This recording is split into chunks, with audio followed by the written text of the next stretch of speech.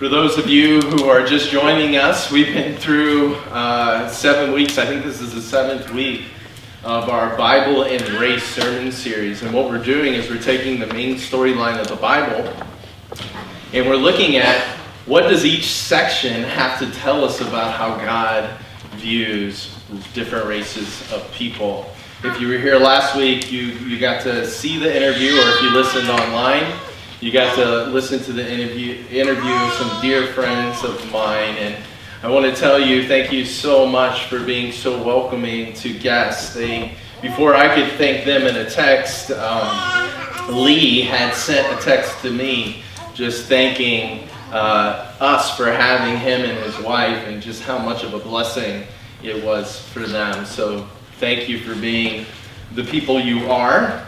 Today we're going to look at the final section of the main storyline of the Bible, and it is titled Restoration. Remember, there's creation, there's fall, there's redemption, and then the last major section in that biblical storyline is restoration. And so let's just dive right in there, and here's what I want you to see first of all. It's this: Christ is the first fruits of a renewed creation. Christ is the first fruits of a renewed creation.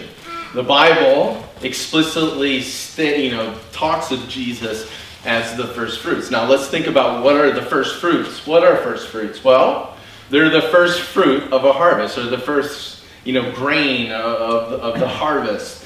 And also, they get those. It's the first thing that you pick. But then the first fruits are also a sign that there's a greater harvest to come, right? And why Jesus is the first fruits and why the Bible speaks of him this way is because his resurrection, as significant as it was, is pointing to and guaranteeing that something greater is to come. And that is, God is going to do to individuals and the material world what he did to Jesus' body. He is going to resurrect people. He's going to resurrect the world. He's going to bring renewal to it. He's going to restore all things. That's why we sing at Christmas time, joy to the world, right? Let earth receive her king. Let every heart prepare him room. And heaven and nature sing. No more let sins and sorrows grow, nor thorns infest the ground. Why? He comes to make his blessings flow far as the curse is found. Far as the curse is found. Far as the curse is found. We know that the curse has impacted every square inch of God's beautiful world. Right? It's impacted every human heart, and it's impacted every aspect of the material world. Guess what? He's going to remove the curse as far as the curse is found. In Revelation 21, you have the Apostle John. He gets a glimpse of this greater harvest that is to come, that Jesus' resurrection is the first fruits of. And it's the climax of history. It's the end of history as we know it.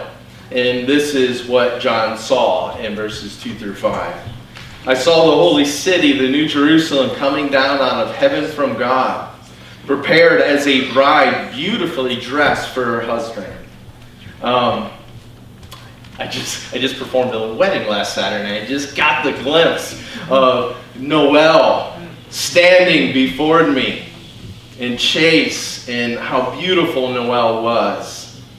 And I heard a loud voice from the throne saying, "Look, God's dwelling place is now among the people, and he will dwell with them. They will be his people, and God himself will be with them and be their God. He will wipe away every tear from their eyes. There will be no more death or mourning or crying or pain, for the old order of things has passed away."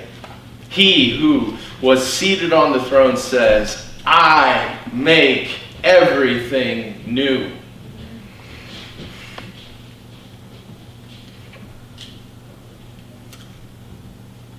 Notice that the culmination of human history is not individual souls rising up, escaping this material world to go to heaven to float around on clouds as disembodied spirits. No.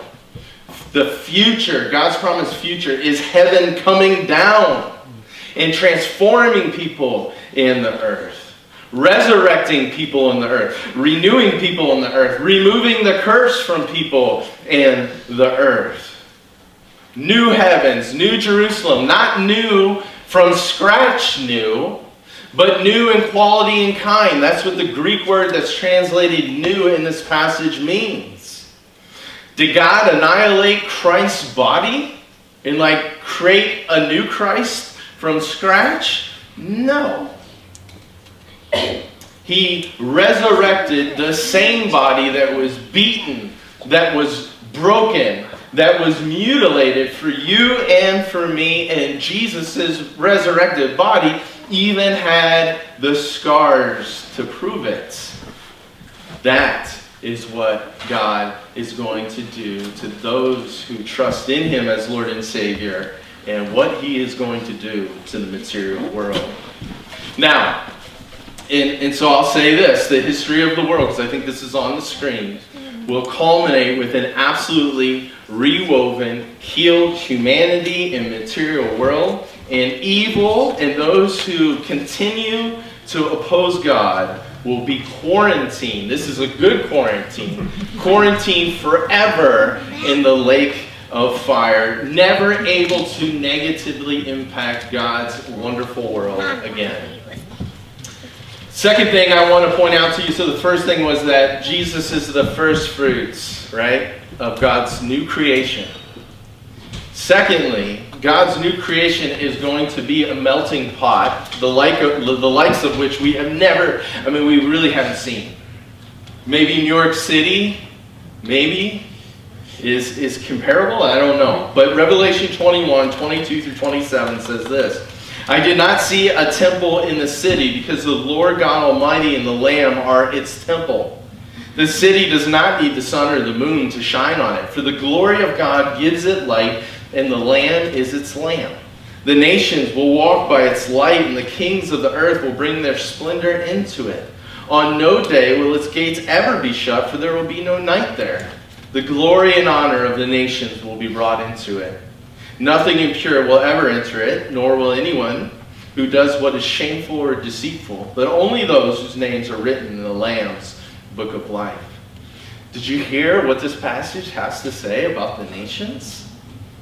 The nations will walk by the light of the New Jerusalem. What's the light of the New Jerusalem? Excuse me.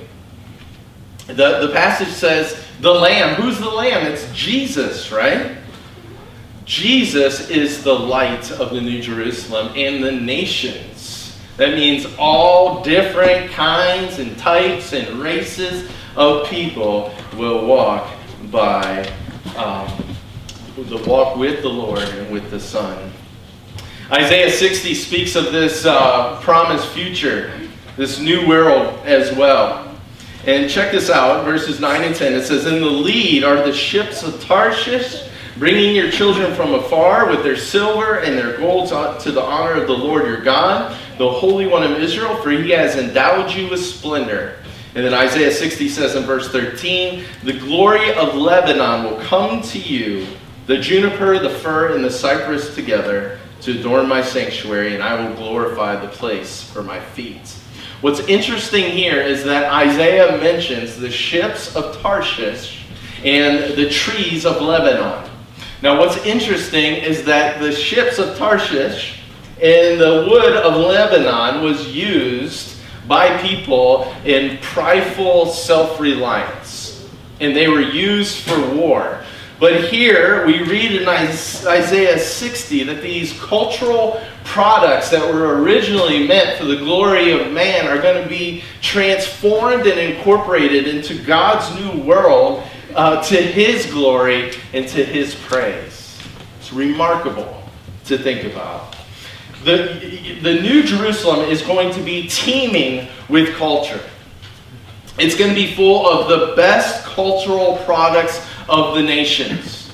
The kings will be bringing their cultural products to the New Jerusalem. The best of the architecture from the nations, the best of the art, the best of the knowledge, the best of the sciences, the best of technology, the best of foods and fashions. All will be brought in to the New Jerusalem. The new earth and the New Jerusalem is going to be this extreme melting pot. Ray Ortlund Sr., he writes this in his commentary on Isaiah. He says this, "Can you picture it? Here comes a string quartet from Vienna playing Mozart. Here comes a steel drum band from the Caribbean. Here comes a pipe band from Scotland in their kilts. Here comes a teenage garage band from the 1960s California, and all the rest. No one is excluded except those who are too good for Christ and His church."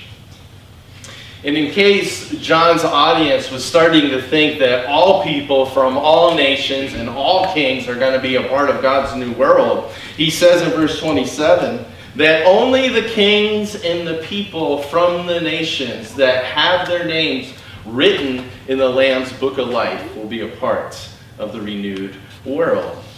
How does one have their name written in the Lamb's Book of Life? Jesus' Book of Life?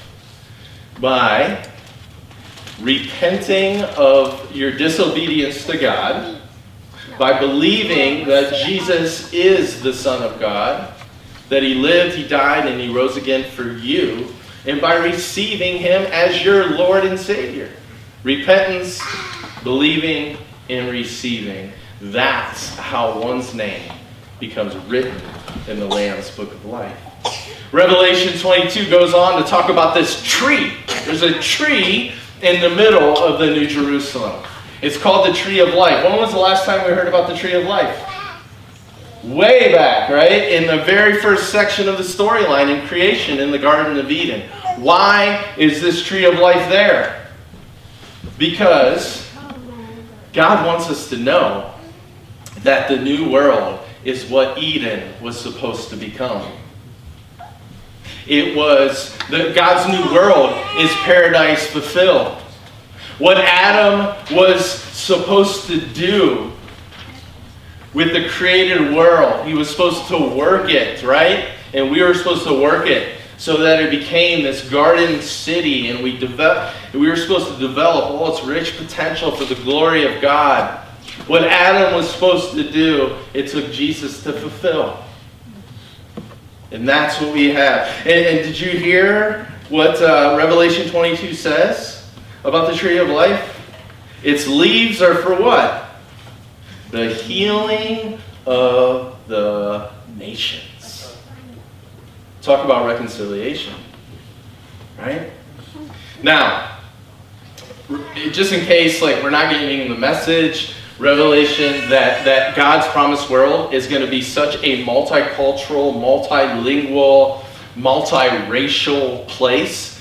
Just in case it's not sinking in, Revelation 5 and 7 further cement this wonderful truth and reality. Revelation 5, 9, and 10 says, "You are worthy." So you have an innumerable amount of angels in heaven singing to Jesus this, "You are worthy because you were slain, and with your blood you purchased for God persons from every tribe and language and people and nation." And I don't know if it can be any more clear. "You have made them to be a kingdom of priests to serve our God." And check this out. "They will reign on the earth."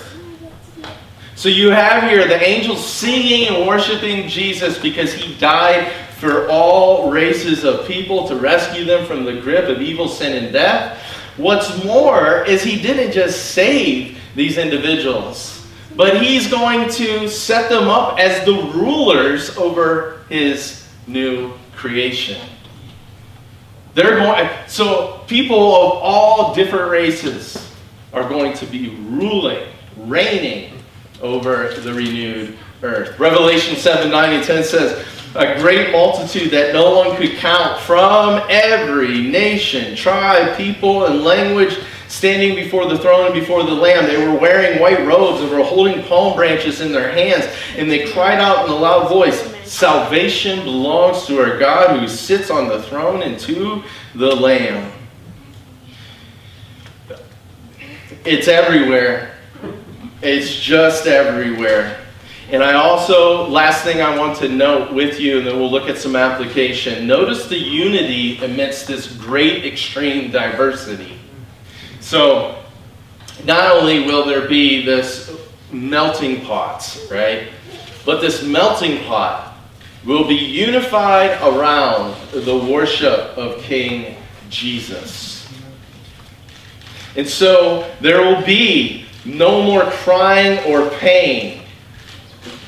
The old order of things will be gone and done with. So, that means all the tears due to racism will be wiped away. All the pain that racism has caused will be no more. All the death that racism has caused will be forever removed.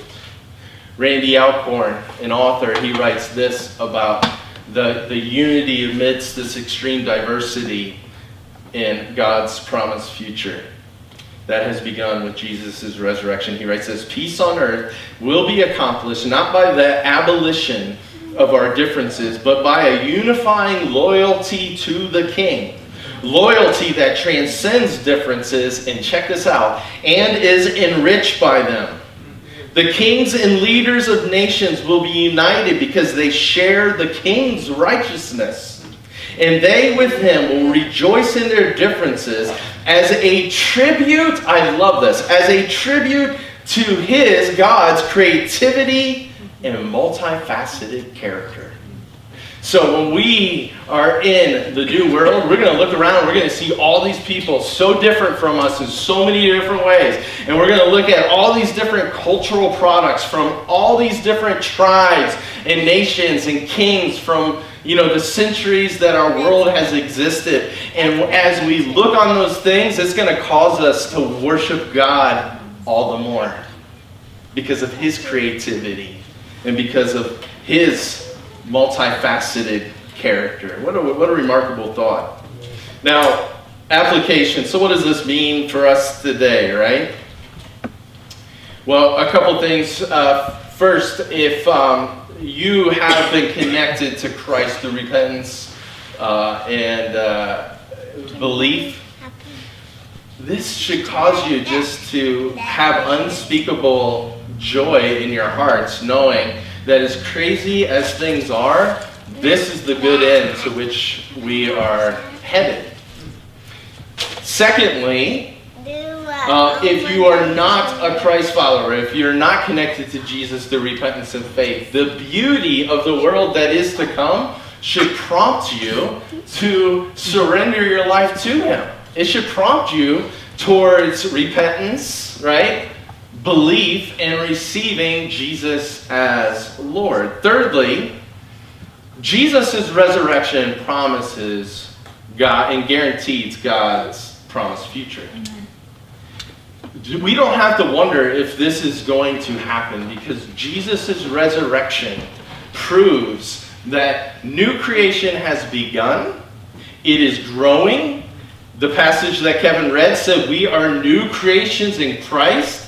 We're already experiencing this new creation in part as the Spirit is resurrecting our attitude, resurrecting our thoughts, resurrecting our behaviors to conform to the image of Christ. All proof that these are down payments that God's future world that's here in parts will be one day here in full. Fourthly, Christ has called us to be his witnesses. And it's really what Jim is talking about. His ministers of reconciliation. What are we to witness to? And how do we do it? Well, we are to witness to the fact that Jesus is the true king of the world. Not Joe Biden, not President Trump, not Kim Jong-un. None of these people are the true kings of the world. Jesus is the true king of the world. He is Lord. Caesar is not. We are to witness to that fact and that reality. We are also to call men and women and children to repentance. Right? In belief. What's more is, so that's like the witnessing we do with our words. We are also to be a witness, and we are to tell them about God's promised future. I'm sorry. Like, they need to hear this. This is so attractive and so wonderful. It's the world we always had hoped for. It is like, the best dream come true. We need to communicate this to people. And then our actions need to be a witness to this future reality. And so our lives need to be a foretaste, a preview, a signpost to the world that is to come. How do we do that? Well, for one, because in the new world, none of the things that divide us will exist. Actually, the diversity, as we said, it will be celebrated. So in the present now, to be a foretaste of God's promised future, we need to celebrate differences. We need to oppose racism, inequality, and social injustice wherever it rears its ugly head. Because God's promised future, there's not going to be any of that. And if we are partaking in the division, the hatred, the racism that exists in our world, we're calling ourselves Christians, we are a horrible advertisement for the world to come. We're a false advertisement. And we are going contrary to, if we really are a Christian, we are acting in contradiction to the new creation that we are. And so I hope this encourages you. It encourages me. Let me pray. And I challenge you to go forward this week as the new creation that you are. If you're in Christ, if you're not in Christ, I challenge you to surrender your life to Him. And for you Christians, let's be an accurate foretaste of the world that is to come, that Jesus' resurrection is the first fruits of. Let's pray. Lord, thank you so much that you win. You win. The victory is ultimately yours. And through being connected to you through faith, we get to share in your victory. Thank you, Jesus, for coming to reconcile us to yourself and to one another. Lord, may we be faithful as advertisements for your future world. May we have the courage and the boldness to work against the ugly sin of racism wherever that curse is found. It's in Jesus' name we pray. Amen.